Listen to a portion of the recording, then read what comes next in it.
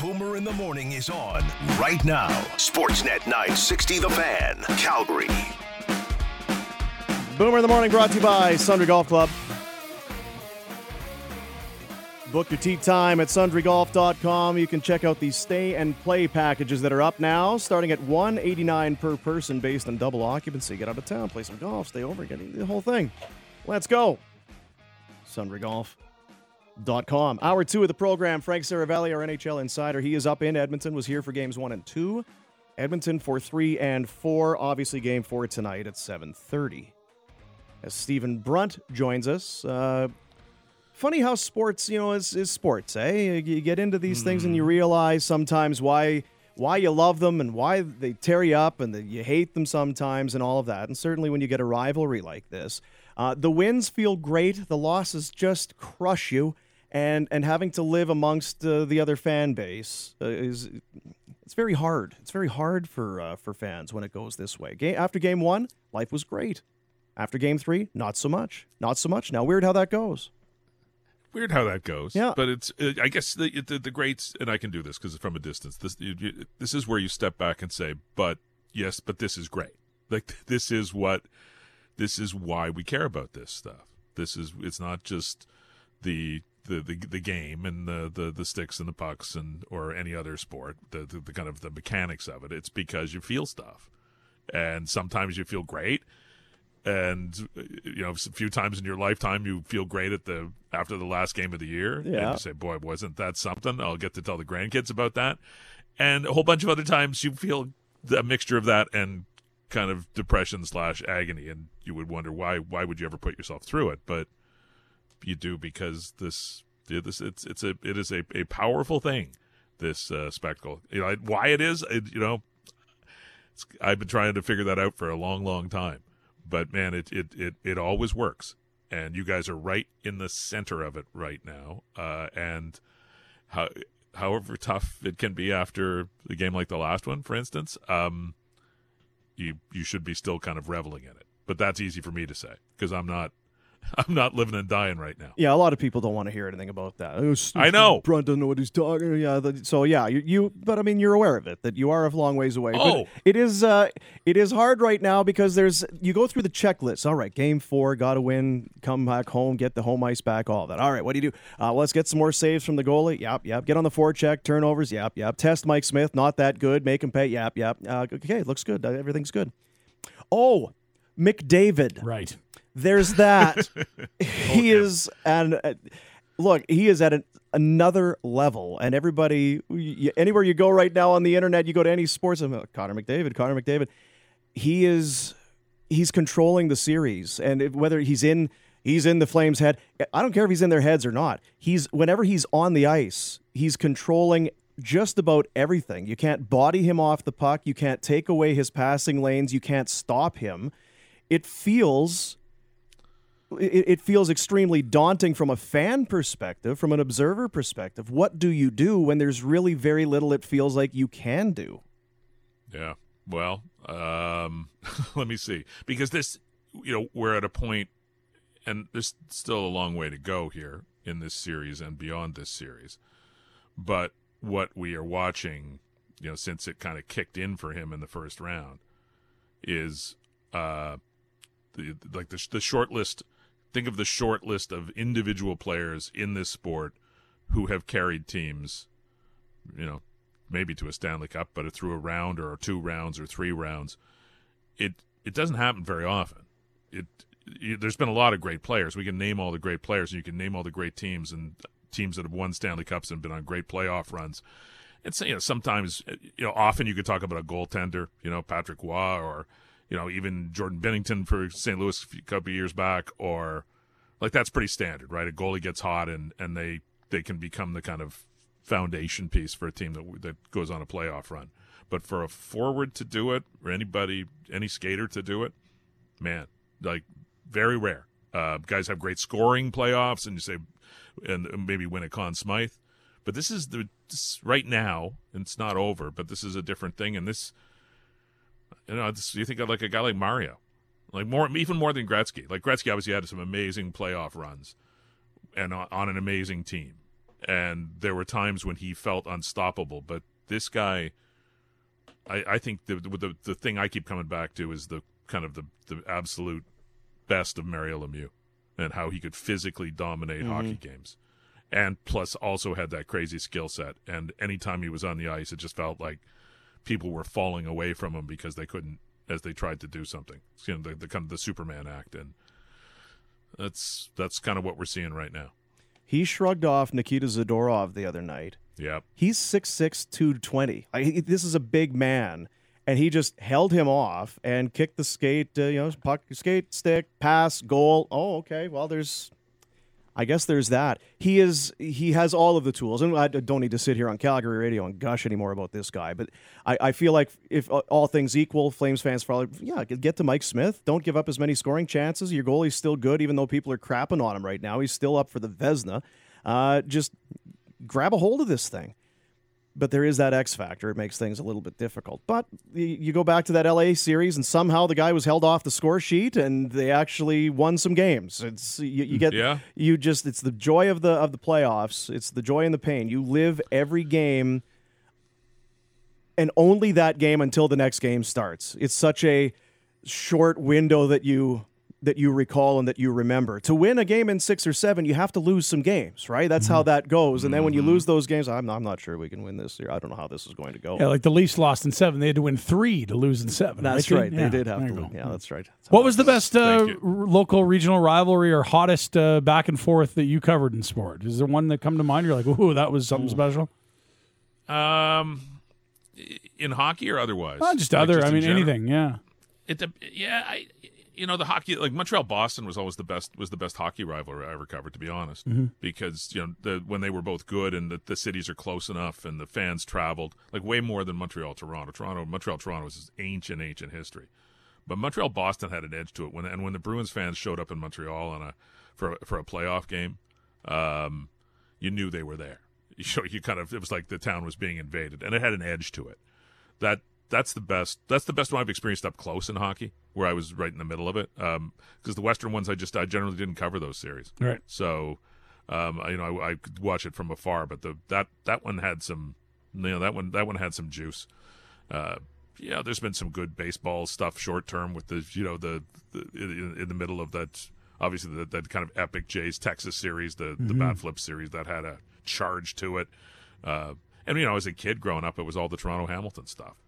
But that, again, is ancient history. That's long, long, long gone because, one city kind of became a subset of the other city. And, you have to be separate, right, for it to really work. Now, in soccer, I've seen it. I've seen those derbies. I've been at some of those derby games overseas. And that has a bit of a crackle to it. If, you're going to watch Spurs play Arsenal or something along those lines, that's kind of in the blood. And, maybe I think this one that you guys are watching now, it's kind of in the blood. So what's going on with the CFL? I thought it was didn't we have a deal there? In the clear here, but something happened yesterday / last night. Now things are off. Yeah, this is I seek a fuller explanation, but falling back on the guys who are covering this. Yes, as everyone knows, the Canadian Football League Players Association and the league agreed on a new collective agreement that was going to extend 7 years and et cetera, et cetera, et cetera. And it seemed they had a very short strike that didn't disrupt much of anything. And the teams are back in camp, and the preseason's supposed to start this week, and just waiting on the formality, the rubber stamp that is the player vote. And I was trying to think about this last night. I don't know that this has ever happened in professional sport, where the players said, that deal you guys negotiated for us, we don't like it enough that we're going to vote it down. So this may be, yet another first for the CFL. They may be pioneers in this, but the players now. There's a question of how many players on each team. Everybody gets well, not everybody gets a vote. The first year guys coming to camp who don't get a vote, which is kind of understandable. They're not really part of the league yet. But there's a question of how many of the veteran players bothered to vote, and then the question is, well, what didn't they like? It's not a great collective agreement, but from a player's point of view. But most of these guys want to work, and they're not. They want to play, and careers are short, and I think they all kind of held. Mostly, you thought they would just hold their noses and sign this deal. And there's some stuff in there for them, and it's better than not playing. And given the last 2 years, it's better than what they've gone through. But what it would appear is that the Canadian players in the league, who benefit very greatly from the player ratio that's part of this deal, don't like the tweaks to it. That we're going to, really you're going to lose one Canadian starter who will turn into a naturalized American starter, an American who's been in the league for X number of years with the same team for X number of years. So it kind of shaves down the ratio. And it would appear that the Canadian players in the league are the ones that don't like this, and that they voted it down, which leaves their negotiating committee in limbo, their union in limbo. It's going to kill the union eventually. That's what this is going to do.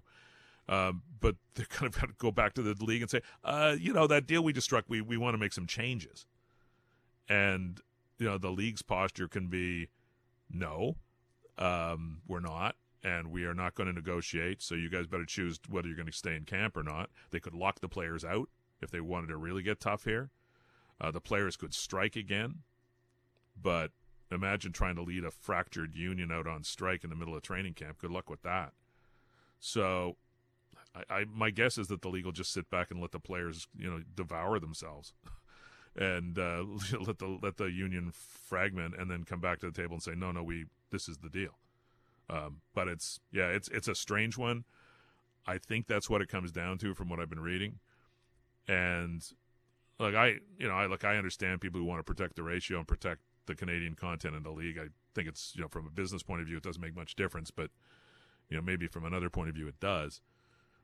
But man, I don't see any way that the players are going to come back and get anything better, because you've essentially undermined your own negotiating committee at this stage, and that that's not just a sports thing. In any circumstance, it's once you do that, what can they do? How can they go back to the table? Owners might ask for more now. Really, it's a sign of weakness, isn't it? Yeah, no, it absolutely is, Ryan. If they want to turn the screws here, if they really wanted to turn the screws, I say they can just sit back and say no. They could lock out. And remember, all these guys, they had that pledge to the players that if they showed up, even if there wasn't a new agreement, that they would house and feed them. Even if there was a strike, they were going to house and feed them. So these guys have shown up, driven across the border, a lot of them, coming up here to play for no money. And they literally get no money through training camp except for their meals. There's no salary until the actual regular season. You have to make the team. You don't get paid for preseason games. And what if you just said, you guys got to, those dormitory rooms, you got to check out tomorrow because we're locking you out, and that meal money, that's gone. They could play really, really nasty here if they chose to. I don't think they'll do that because I don't think they need to. But yeah, the Players Association's in a terrible spot, and I'm not sure. I don't think anybody saw this coming. I don't think any of the insiders who cover the league anticipated this. So yeah, big surprise yesterday. Stephen Brunt is our guest here on Only the Sportsnet. CFL. It's like first time stories, Yeah. like you said. It's remarkable. It really is. It's quite something. This league is there's nothing else on earth like it. It really isn't. Nope. You just wonder where that communication breakdown occurs. Is it because you would think before you agree to a CBA, you would have the support? Guys, we're good. Vote. Yes, we like it. Good. Okay, done. You think you'd trust the people that you have negotiating for you. Otherwise, they wouldn't be negotiating for you. Well, you kind of have to. And what the process, the way this normally works is that, each team has a rep, and the rep would go and address the guys. And look, a lot of athletes, not just CFL players, a lot of athletes are really kind of passive about this stuff. They just sit back and let the other guys do the work, and grouse about it occasionally. And some are have the odd guys who are more engaged and maybe more militant about it. But the normal thing is, the deal is negotiated. The guys you've empowered to negotiate for you have done the deal. They come back and say, look, we did the best we can. They explain it to you, and then there's a vote. And normally, as I say, it's a rubber stamp, because how would you how are you going to get a groundswell of opposition in those circumstances? But somehow they did, and I I have no explanation aside from the one I just attempted to give, which is probably not is at least incomplete. But where like there were some guys on social media, some players who said the deal wasn't that great, but to overturn to overturn the decision of your negotiating committee, that usually requires leadership too, right? You would think somebody would have to stand up on a soapbox and say, we're not going to take this crap. And, these guys have sold us down the river or something along those lines. None of that. So, again, the question would be how many guys voted. That's the other, because, a vocal minority could, if other guys didn't bother, I guess a vocal minority could carry the day. Well, I was looking online, and your buddy Dave Naylor there with TSN, Yep. he retweets Simone Lawrence. It's like 30% of the guys didn't even vote. So that would swing. That potentially could swing a vote one way or the other. If guys actually decided to vote. Oh, well, and it's such a weird. Again, we know it's a weird league, right? And God, and I say that with some affection, but the two different sets of players in this league, the Canadians and especially the Canadian veterans, and the Americans, like they have two completely different sets of interests here. Like the Canadian guys want that ratio because it guarantees work. It creates scarcity, artificial scarcity. So their salaries, they get better paid than the Americans do in the league. And the American guys they come and they go. The naturalized Canadian thing that they brought in, that'll help them because it'll allow some of them to get paid a little bit more and stick around a little bit longer and have more job security. But essentially these guys are, they're mercenaries. They come and go and they're hanging onto their football careers by their fingernails.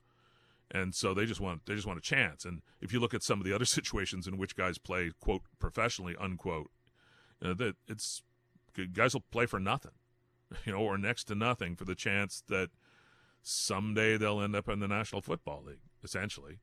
So, what would their interest be in this deal? They don't care about the ratio.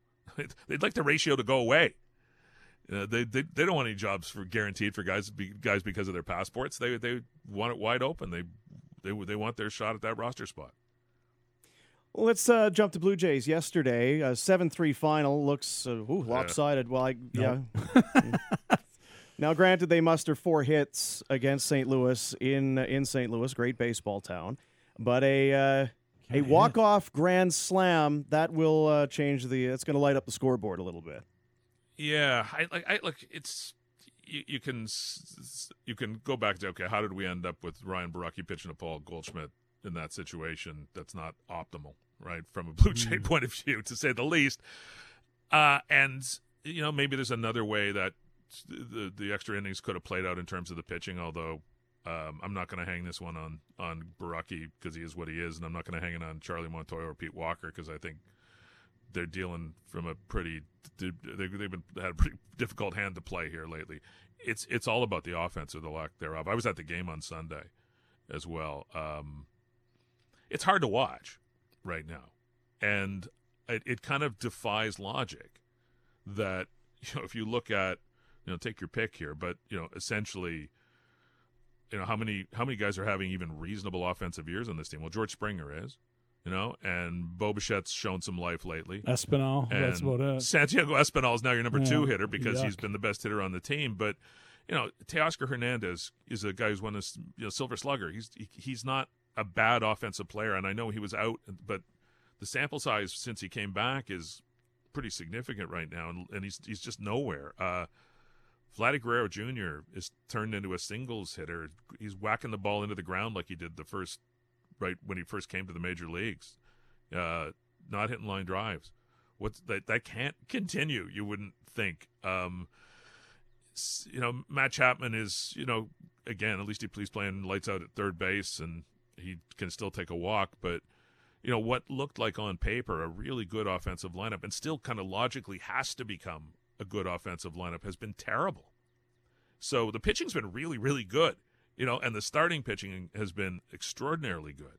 And Barrios was in every way good enough to, he gave them a really good start last night. Mm-hmm. And, even on Sunday, Kikuchi, he was messed up at the beginning, got out of that jam, and then he pitched pretty well. And everybody else has been, they got Gossman going tonight, one of the, arguably the best pitcher in the American League this year, best starter. So it's not about pitching. That's what's kept their heads above water. And I don't think anybody, if they had an explanation, you can't even go and say, boy, if they'd only kept Marcus Semien, because like Marcus Simeon's been worse in Texas than any of these guys. He still hasn't hit a home run. Jeez. So how can that be possible? And it's the dead ball, and I don't Aaron Judge doesn't seem to be worried about the dead ball. So I don't know. I feel for the guys. I feel for Charlie Montoyo and his staff. The pressure's going to start mounting on them, though there's nothing. You can't make guys hit. You can, reshuffle the deck, and there's not like there's a bunch of other guys they could throw in there and say, you do it. I think they've done a really nice job handling the pitching staff and, handling the rotation. But, I can't. I have no explanation for it. It's bizarre, but it's awful to watch. All of those runners in scoring position, all those situations. You say, boy, one hit here, the game breaks open. Everybody takes a deep breath, and then maybe they start rolling, and it has not happened. It's got to be a tense clubhouse right now. And they're in a wild card spot and 2 games over 500. If this is as bad as it gets, it's going to be a good year in a weird way, right? It's just hard to watch as it happens. No, and that's a good point. Taking that. Because if you look at the number of contending teams in the American League right now and the number of wildcard spots, there's 6 wildcard spots and 7 teams competing for them. That's kind of the way it's going to be. So, yeah, they're right now they're still a playoff team, and you'd think it has to get better. Right? Like Vladdy can't keep looking like this, and Teoscar Hernandez can't keep looking like this, and they've got to at least be. If they were an average offensive team right now with that pitching, they'd be right there with the Yankees. They would be, because and they're playing reasonable defense. Something we talked about in the past with these guys. They're like 2/3 of the game's pretty good, but it is they just cannot do anything offensively right now. Have a good week, Stephen. Appreciate you as always. We'll catch up again on Friday. Right. Have a good one. All right. Enjoy tonight. Remember, enjoy it. Deep breaths. Enjoy it. Yeah. This is what you live for. Enjoy McDavid surgically removing your organs. Yeah. Yeah, sort of like that. Yeah. I'm rooting for you. Thank you, sir. Appreciate you. See you, boys. There's Stephen Brunt.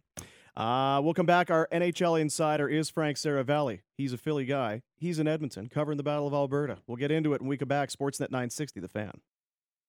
This is Boomer in the Morning with Ryan Pinder on Sportsnet 960 The Fan.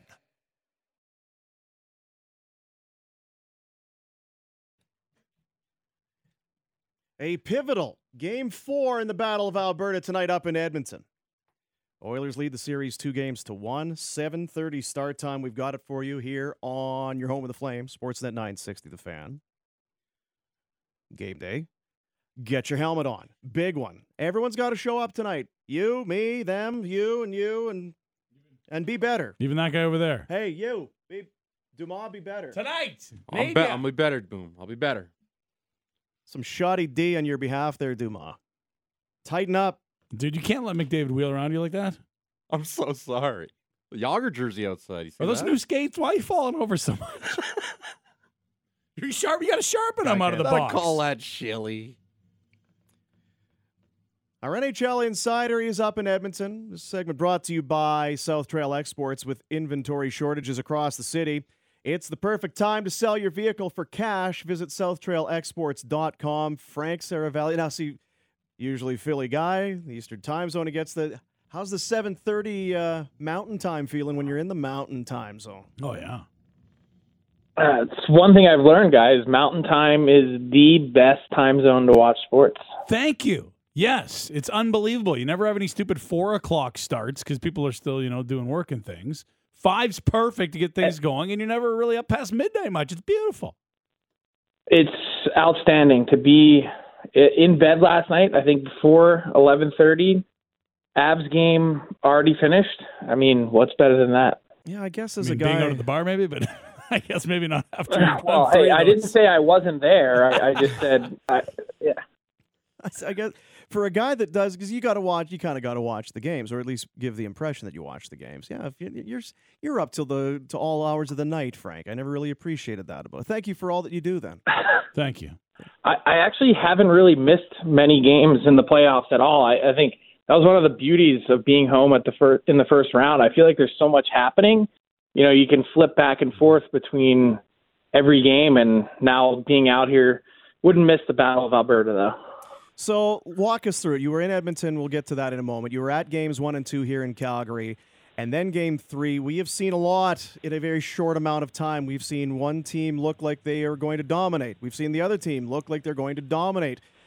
Might get blown out, might sweep. It's been a crazy kind of a series, and the goals have been far more plentiful, certainly, going into the Calgary net than we would have expected. I guess give us a take, if you can, through 3 games on what you've seen. Well, I think, you look at game 1, and as wild and crazy as it was, and as much as the Flames had dominated, they weren't really able to leave that game with any sort of good feelings about their game based on the leads that they blew. 2 separate 4-goal leads. They should have, locked that down way earlier than they did in the third period.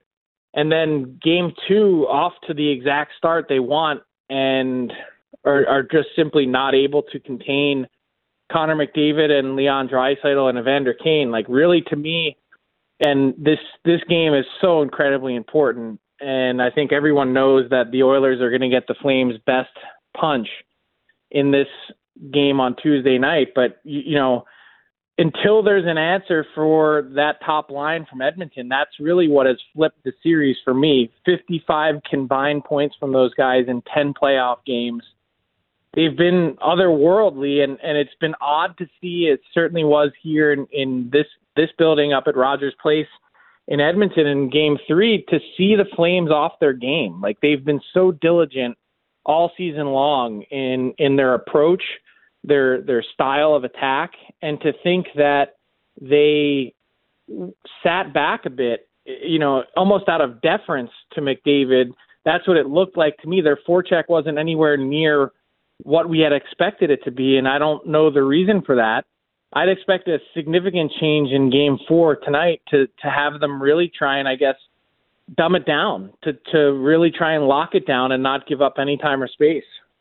Yeah, there's no question that the Oilers they're very happy with how they've been playing. Certainly in game 3, I almost take game 3 in a little bit like game 1. It was so wild and uncharacteristic of both, well, certainly of the Flames side. Game 1 maybe of both sides. And I almost kind of chalked that one up to being one of those nights. Flames were not good. Oilers were very good. Advantage Oilers, they take the game. I'm a little surprised, like you said. We have not seen much in the way of physicality from the Flames, that kind of bullying mentality. Since game 1. They're going to be happy to go out and rough you up and make you pay. We haven't seen that. There hasn't been the intimidation. And you mentioned the forecheck. Why has it been so hard in your viewings for the Flames to really get in and make life difficult on those Oiler D? Because that's kind of a soft spot. It's a weakness for the Oilers, is that defense.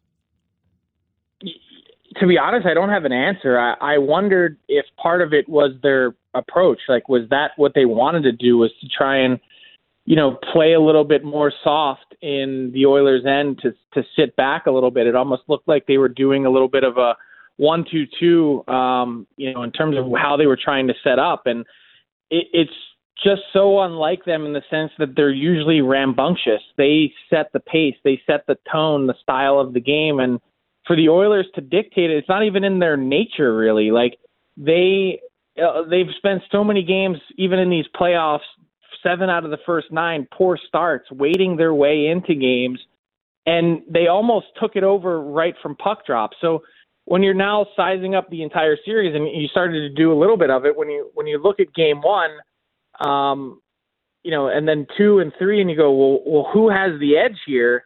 To me, it's not the 2-1 series edge. It's the edge of the Oilers and really, frankly, the Flames not having an answer for what the Oilers' top players have been able to do. How's it been traveling between these two markets? As a guy that grew up where you did and have covered the league from where you have, I imagine there was a lot of anticipation, and you're living it. You're halfway through in a series, in theory. Yeah, it's been awesome. Love, from a personal perspective, don't need to get on a plane to go between the two. More than that, it's just been an absolutely frenzied environment in both buildings. It seemed to cause a little bit of a kerfuffle on social media when I mentioned it, though. And I guess the Flames players, I think Rasmus Andersson touched on it too. It was louder in Edmonton in Game 3. It just was. I don't know if that's the nature of the building and, versus the Dome. I do feel like there were some moments in the Dome in Games 1 and 2 that, for reasons, gameplay, et cetera, when you've got 2 4-goal leads that you're blowing in Game 1, there's going to be some tense moments. So interesting to see the environment. I will say, for as raucous as it has been in Edmonton, though, the celebration after Game 3 was a little bit interesting in that, you look outside as you're doing the press conference here. The Oilers have their Hall of Fame room, and it's 20-foot-high glass windows that look out to the street. Fans are 4 deep in the middle of the press conference, and some guy is riding the Wayne Gretzky, statue, the Stanley Cup, on top of it like it's a bull, as if the Oilers had won anything. They're up 2-1 in a series, and part of me was kind of like, don't you guys have 5 Stanley Cups here? Like, act like you've been there before. That was before HD. These people weren't alive. Well, fair, but still, half the crowd has to have been there. What is your take on Jacob Markstrom? I went through just this morning to look at all the goals that have come in from the series, and obviously there's a lot of them. There's too many of them. How much of it is maybe there's a weakness that the Oilers have exploited, although in fairness there have been some that have gone in short side blocker, there's a high glove, low, they've gone in, and when you have that many, they go in different forms. What are you seeing from Markstrom, and how much of it is the lack of Tanev, the pairings? There was a bad, awful line change in that game the other night as well. It just feels like it's as much the scoring opportunities that the Oilers are getting as it is Markstrom not making saves that he should be making. I lean more towards the breakdowns in front of him. At least in Game 3. The interesting thing is, at a certain point, the numbers are what they are. When you've played 14 games against the Oilers as a member of the Flames and you have an .878 save percentage or whatever it is, it's ugly. And I sort of felt like, first off, in the first period of Game 3, that it would have been 7-0 the score when Markstrom finally exited, as opposed to 4. That's the difference between the two teams and how great it was. Markstrom made some incredible saves in that first period, and I was thinking we might be getting that sort of game where Markstrom really asserts himself and is able to, steal a game for the Flames and sort of boast that Vezina quality that he's had really all season long against, frankly, every other team in the league.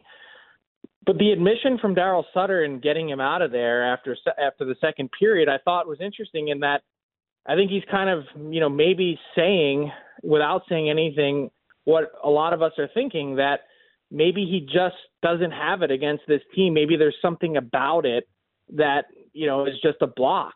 And when you look at that, it's an interesting thing to consider. At what point, I've never been a big believer in splits for goalies.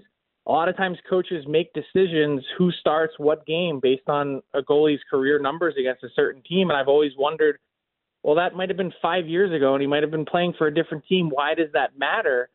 But in this case, it might be a real thing. Yeah, if there's a guy that could or would do it, it would be Daryl Sutter. But he's also a guy that loves number one goalies. But man, if you go to a Vladar start, you've got a franchise goaltender that you've got next year and moving forward, and that's a relationship that is well, he hasn't played very now damaged. Long. The other thing I thought was interesting too in that game the other night, and maybe it was a statement, late power play as Nugent Hopkins goes off with 2:17 left. And power play down by 3, and you don't pull the goaltender for the extra attacker. Any read on why you wouldn't try and go with a 2-man advantage there to try and get to within a couple?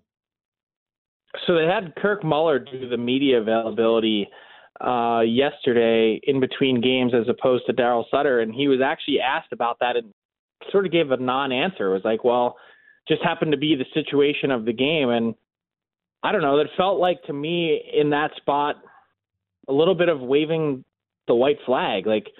look at what Smith had just gone through in that period, kind of clearly rattled, having to leave the game because of the concussion spotter, because he sold the hit so well that his helmet flew off. And you're in a spot where he comes back in and looks really bad on that goal against. The shutout bid had already ended when he left. And I was just thinking, maybe you have the opportunity to do something insane, something incredibly special. And not to say that it would have, given the way the Flames were going, but clearly they had dominated play in the third period as they were trying to get back into it. The Oilers had sat back a bit, and to sort of not take advantage of that opportunity, I don't know what it said about the mindset of the team, given that spot and chance to do it. Is that a normal circumstance that you saw unfold? We've seen it this year with Daryl, and Kirk is, I believe, an associate, not an assistant. But I mean, that's Daryl's call, and someone else is being asked about the decision. That's kind of odd, isn't it? Well, I mean, it's odd to me in the playoffs. Like I've covered, I don't know how many series in my life, a ton. I've never, hardly ever, if I can remember, seen the associate coach come out and speak between games. Maybe Daryl's just tired of answering questions from us. I can't blame him for that. It's been every day for a while. But, in this case, I'm always interested in the Daryl show. Like, he's always got something to say, and he's always, if you read between the lines, you can always pick up on what he's really thinking or really feeling and kind of what he's trying to get across to his group, because some of the messaging comes through from us, essentially. So, I was definitely a little bit surprised to see that. And also sort of the lack of information or generalities that we got from Kirk Muller. In addition, it was sort of like, all right, I'm just going to talk until nothing's enough. Yeah, that's right. Frank Seravalli, our NHL insider, up in Edmonton, joining us here this morning on the day of Game 4. Now, the President's Trophy winners are out. The highest-scoring team in the regular season scored 3 goals in 4 games. What do we take out of the Battle of Florida, which kind of goes away with a whimper? Tampa Bay sweeps and moves on to round 3. Yeah, what a non-event that whole series was, huh? I mean, they were so excited. You look at well, I was thinking of 2 dueling, intense rivalries on opposite ends of the continent on every bananas. And I walk away from that series and the first round and I go, until otherwise noted, with all due respect to the Colorado Avalanche, the Tampa Bay Lightning are the favorite to win. I'm shocked to wake up this morning and to see them not be the betting favorite to win. They're now going to get a week off as the Hurricanes and Rangers, who I believe to be 2 inferior teams, battle it out and potentially have a deep series depending on what the Rangers can do in Game 4 tonight. And, where'd that Florida offense go? You mentioned led the league in goals in the regular season. How about set a salary cap era record?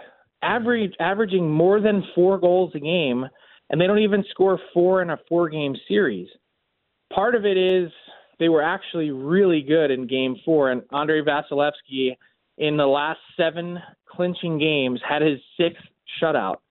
Vasilevsky's allowed 4 goals total in his last 5 games. He looked unbelievable, and frankly, that was the biggest fear for the Leafs going into Game 7. Something clicked in that overtime of Game 6 in the first round, and I was like, uh-oh. He looks like Andrei Vasilevsky of the Conn Smythe variety, and, to see him, another shutout, 49 saves in Game 4, it's outrageous. He might be the best, most clutch performer in closeout games that I can remember. And he's next level, and that commitment to win from the Lightning team is really what stands out, more so than the lack of scoring from Florida. They don't have any experience to draw on in Florida. They've had next to no success. The season has to be considered a failure by just about every, measurable obstacle possible. And you look at Tampa, what did John Cooper say after the game? Guys were willing to block shots with their teeth. Like, that's a pretty special group. So for Florida, they they didn't have to spend a ton relative to what we thought, but they went and got Claude Giroux. They did pay a pretty nice premium to bring in Ben Sherratt. Hey, they're playoff winner, proven guy. Where do they go from here? There's a lot of expiring contracts here on this team, and what's next for them? Is the coach even a sure thing to come back? I just wonder how, as rough as it feels in other markets where favored teams have lost, that's a devastating blow for a team that won the President's Trophy. It really is. And where do they go from here? I'd have to imagine that the coach is in question, partly because he had the interim tag and wasn't necessarily Bill Zito's choice to begin with, and partly because, there's been some rumblings for a guy in Andrew Brunette that spent half of his career off the ice in a front office role as opposed to a coaching role, that he may want to do that instead. That might be his preference. There's been some chatter about that behind the scenes in the last, few weeks, well prior to the loss. They did spend a lot. They did load up. That trade for Ben Sherratt was a whopper. He played 15 minutes a night in the first round, and didn't meet expectations. Claude Giroux, at times had big moments, but also at times was invisible. And I think that's sort of been the knock on him going back to his days in Philly. They've got question marks, I think, a little bit in net. Sergei Bobrovsky wasn't the issue, but also, didn't exactly go out of his way to make life easy for the Panthers at times in these playoffs. And they've got cap issues. They need a new contract for Jonathan Huberdeau. Does his next deal match Sasha Barkov and that spot? They've got some dead cap money coming onto the books because the Yandel buyout increases from $2 million to $5 million. And they're in a spot where, this was the year to make hay. And frankly, they didn't. And you mentioned went out with a whimper. I think that was the perfect way to describe it. Interesting decision, too, was Brunette scratching Anthony Duclair for Game 4. Wow. I mean, he was one of many. Their power play went dormant. It was 1 for 31 in the postseason. But then that was crazy, huh? Then you score 0 goals in a must-win Game 4 with Duclair in the press box. I would think there'll be some criticism there. Just a couple other notes. Joe Thornton, do you think it's his last game? And then secondly, there was rumors or gossip that the Panthers were out late the night before in the middle of a back-to-back on the road. Although I thought they collected enough chances to win that game twice over, so not a non-issue for me. But thoughts on either of those? Well, when you think about the Panthers, there's nothing better than playing guilty, is there? But in this case, I do believe that was accurate, but I think it was missing some context from some Florida reporters or radio guys that may not know a lot about hockey, because I was told that it was the Black Aces that were out. So, that's a little bit of a different story when you think about it. With regards to Joe Thornton, I would have to imagine that's his last game, given the lack of playing time that he got. You look at the season, 82-game season, he plays 34. A vast majority of those were healthy scratches. Goes through the playoffs, and, you take a look at it, ends up with 1 game. That was it, the last game of the playoffs. And so if that is it, man, I think we're all just speaking of peelers, I think we're all just missing out on Joe Thornton having a 4-goal game to really celebrate, to bring the career full circle. I think I'm okay. If that's it for Joe, I'm fine. I think that's probably enough. The Heat got turned up in the Colorado-St. Louis series, Game 3, as Nazem Kadri, now again, along with the defenseman, but barrels into Jordan Binnington, who had been really good had allowed 4 on 85, had kind of taken over the crease and got the Blues back on track. He leaves, will not play in the series. Nazem Kadri is villain, public enemy number 1, receives death threats and racist shots online and all of that, and then comes back and has a hat trick in the Game 4 victory. It's heated up. Now, again, this is Colorado in a position to put this thing away, and obviously they want to do that one very quickly, but it's been a hot and wild couple games here for both sides. It has been, and I can't think of a better story these playoffs so far than what Nazem Kadri authored, on Monday night. To come back from what he went through, and I saw some posts on social media, and if you haven't, I believe the Hockey Diversity Alliance put them out there this morning, just screenshots of some of the messages that he received, and it's awful. Like you can't imagine. It's appalling.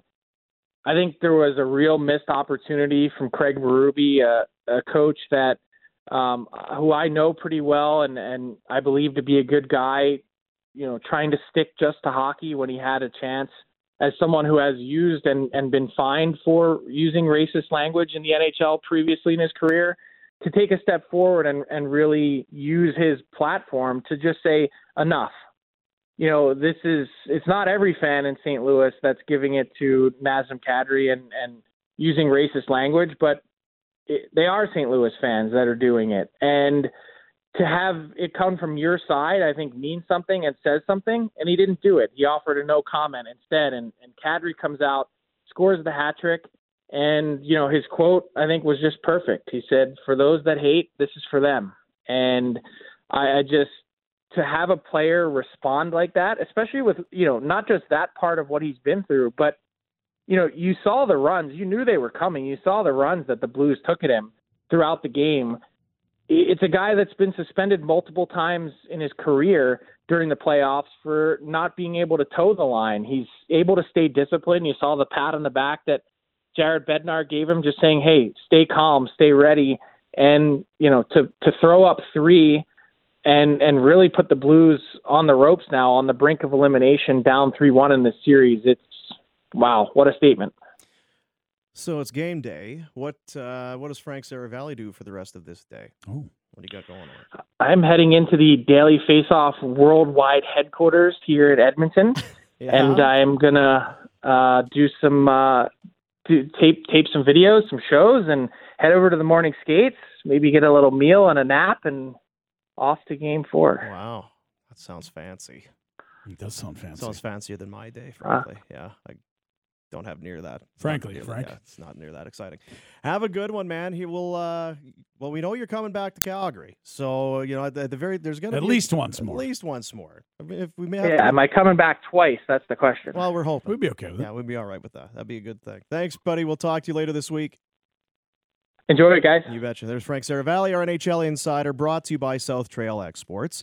With inventory shortages across the city, it's the perfect time to sell your vehicle for cash. Visit SouthTrailExports.com. Hour 3 of the program coming up. Our buddy Adnan Virk will get back into Oilers and Flames coming up tonight. Not must win. Kind of feels a little pretty important game. A big game, yeah. Big game tonight. Coming up. We got it for you. Sportsnet 960, The Fan.